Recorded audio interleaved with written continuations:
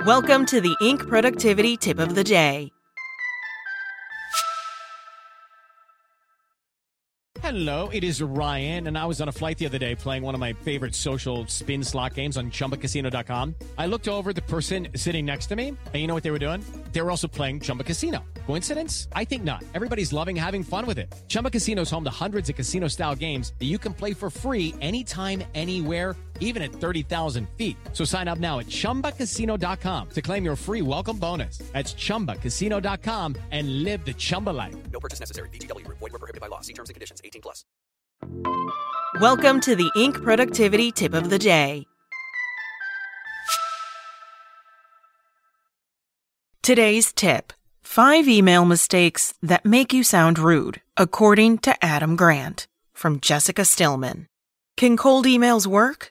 Absolutely. Here's the story of a guy who ended up founding a business with Mark Cuban on the basis of a shot-in-the-dark email. And here's a VC who swears he got answers to cold emails sent to both Steve Jobs and Steve Ballmer, and insists it's possible to reach the biggest names in business with a well-crafted cold message. But just because something is possible, it doesn't mean it's at all easy. More bigwigs than you might think actually look at unsolicited emails, but their inboxes are also insanely crowded. The question is, how can you make sure your message stands out without the kind of bragging and gimmicks that are likely to create a terrible first impression? This is a question Adam Grant presumably knows quite a lot about. As the author of several best-selling books, the star Wharton professor clearly has a way with words. As a high-profile thought leader, he's also almost certainly on the receiving end of an absolute avalanche of introductions, asks, and unexpected pitches.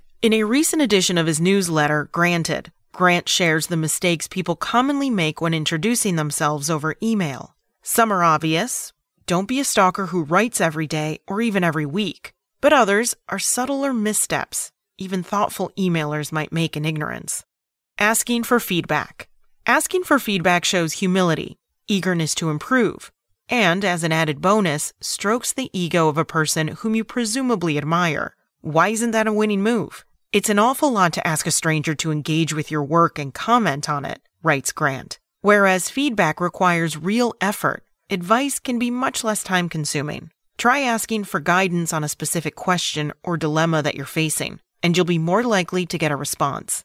Naming times for a meeting. You might think you're just streamlining the coordination process by suggesting times you might continue your conversation. But Grant warns offering specific times right out of the gate, or worse, suggesting jumping on the phone today or tomorrow, tends to come across as entitled. It's a red flag when people feel entitled to a conversation. A friendlier option is to ask strangers if they're willing to meet, or if there's a more convenient way for them to communicate with you, says Grant. If they express an interest in meeting, let them name some times. They're doing you a favor after all.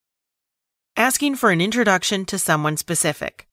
They don't know you. Of course, they're not going to risk their relationships vouching for you. Instead, ask if they know anyone who might be a good source of insight on a particular topic, Grant suggests. This way, your correspondent can make a connection if it truly seems like a good fit to them, and you aren't putting them in an awkward position.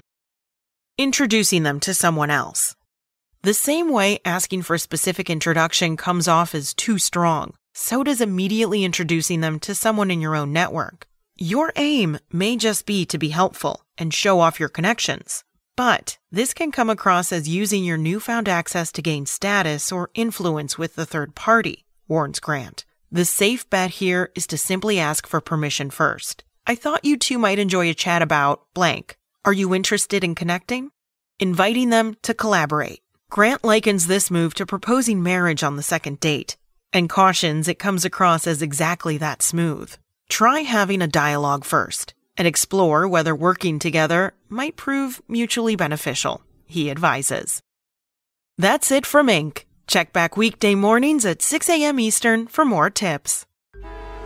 Traffic jams, tailgating, pile-ups. Ugh, the joys of driving. How could it get worse? The federal government wants to have a say in what you drive. That's right. The Biden administration's EPA is pushing mandates that would ban 2 out of every 3 vehicles on the road today. Don't let Washington become your backseat driver. Protect the freedom of driving your way. Visit EnergyCitizens.org. Paid for by the American Petroleum Institute.